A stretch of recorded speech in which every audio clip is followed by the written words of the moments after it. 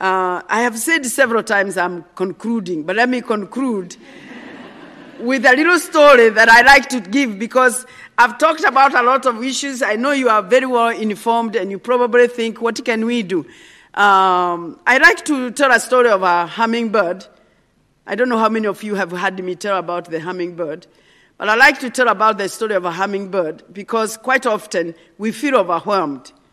So this story of a hummingbird, which I learned from Japan, is the story of a forest that caught fire. And it was a huge fire. And it was raging. And all the animals came out of the forest and stood by the edge of the forest. And they were watching the fire. They were very overwhelmed. They were powerless. They felt like there was nothing they could do because the problem was too much for them. Except this little hummingbird. The hummingbird said, I'm going to do something about the fire. So it flew to the nearest stream, took a drop of water, and flew back and put it on the fire. Then back again, brought another drop of water and put it on the fire. And it kept going as fast as it could, every time bringing a drop of water and putting it on the fire. In the meantime, all these animals are discouraging it and are persuading it not to bother because it is too little. You have a beak is too little. You are bringing very little water. And some of the animals that are talking like that are the elephants with the big trunks, which could bring much more water. But the hummingbird just kept doing what it knew best without wasting any time. And to stop them when they said, what do you think you are doing? And the hummingbird said, I'm doing the best I can. And for me, and I hope for you, that's all we can do. Whoever we are, wherever we are, there is something in our lives that we can do. No matter how small it is, collectively, it will make a difference. So be a hummingbird in your community, wherever you are. Thank you very much.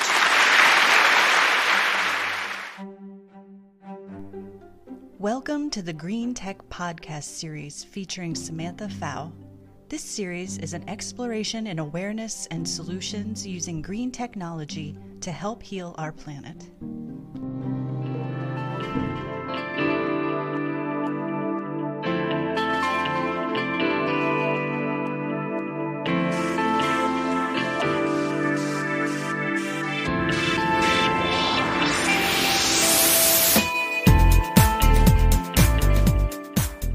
Hello, this is Samantha Jewel Pfau, environmental advocate and author of Be Decent, Environmental Activism 2.0, coming to you with another episode of the Be Decent Green Tech Podcast.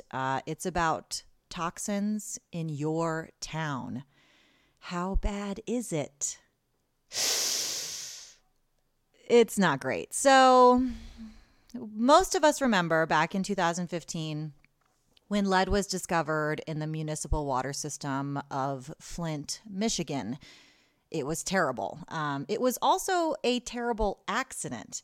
It was actually an unintentional consequence of a simple decision to switch the water supply from one source to another that had slightly more corrosive fresh water. It just had a different pH balance in the water.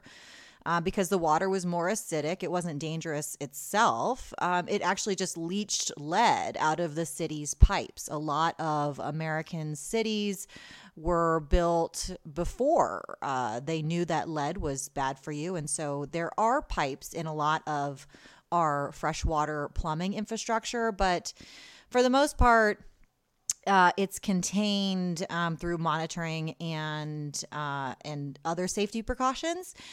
But unfortunately, in Flint, Michigan, nobody knew that the more acidic drinking water was leaching lead from the city pipes until people started getting sick.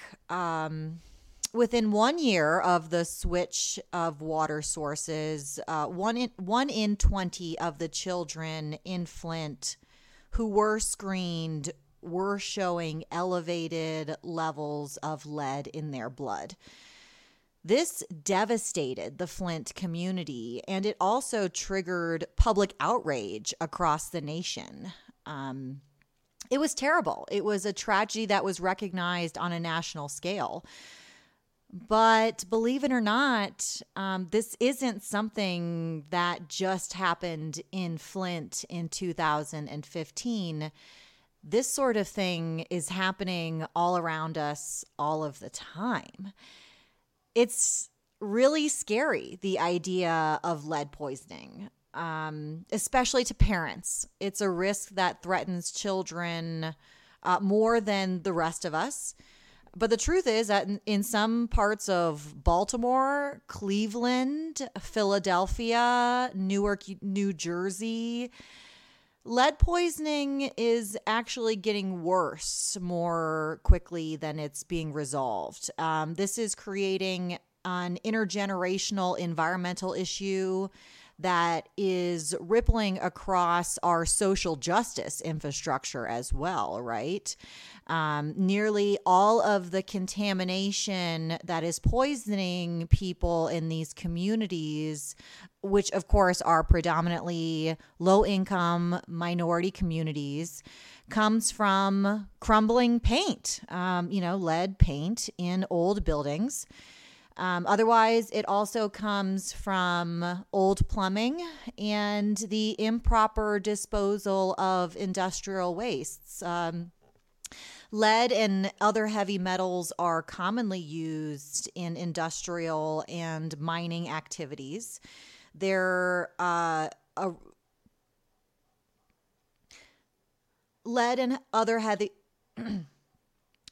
and other heavy metals are commonly used and emitted or polluted. Lead and other heavy metals are commonly used and spewed out from mines and commercial facilities. And as a result, dangerous toxins are seeping into our air, our soil, and our drinking water from countless sources.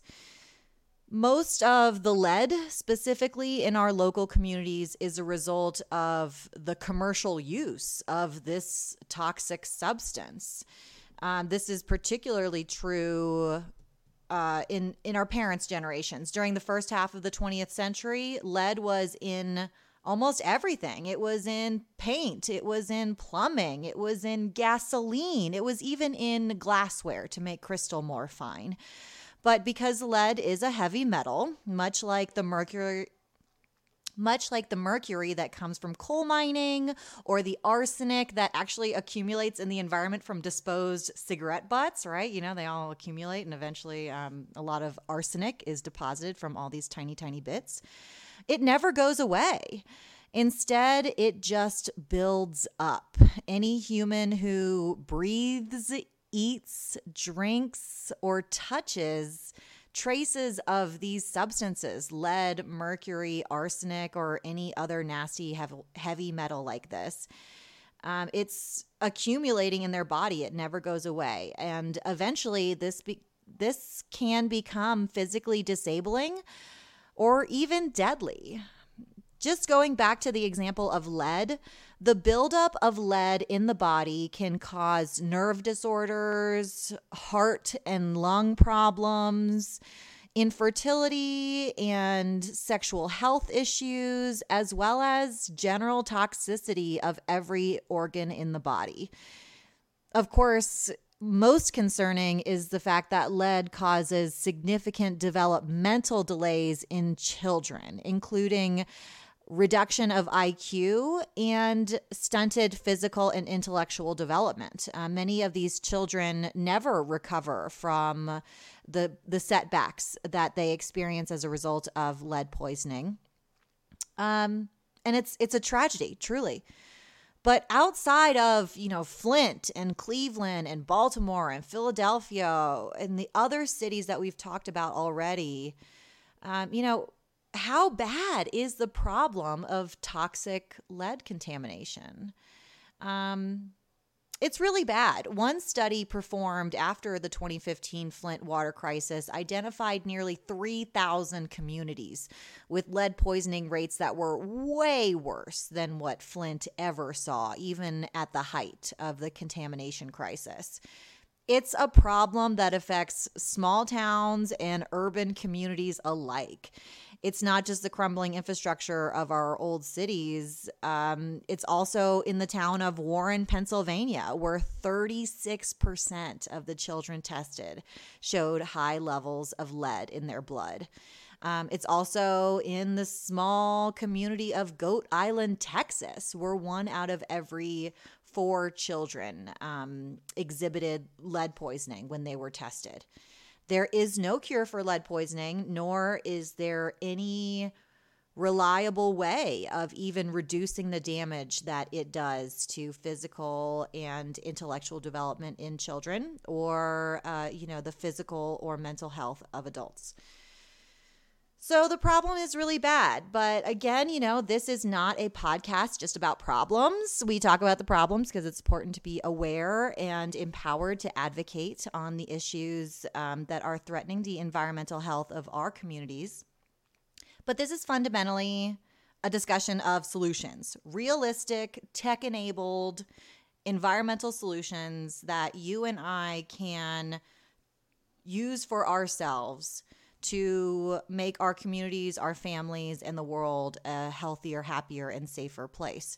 And the truth is that grassroots movements facilitated by technology, digital technology, smartphones, and social media are solving local environmental challenges. This is activism 2.0. Pick up your phone. Snap a picture, take a video, type, text, hashtag, share, engage, be present. Whether you think about it or not, you probably have an audience of at least a few dozen people, maybe even hundreds, who care deeply about the environmental health and safety of your community.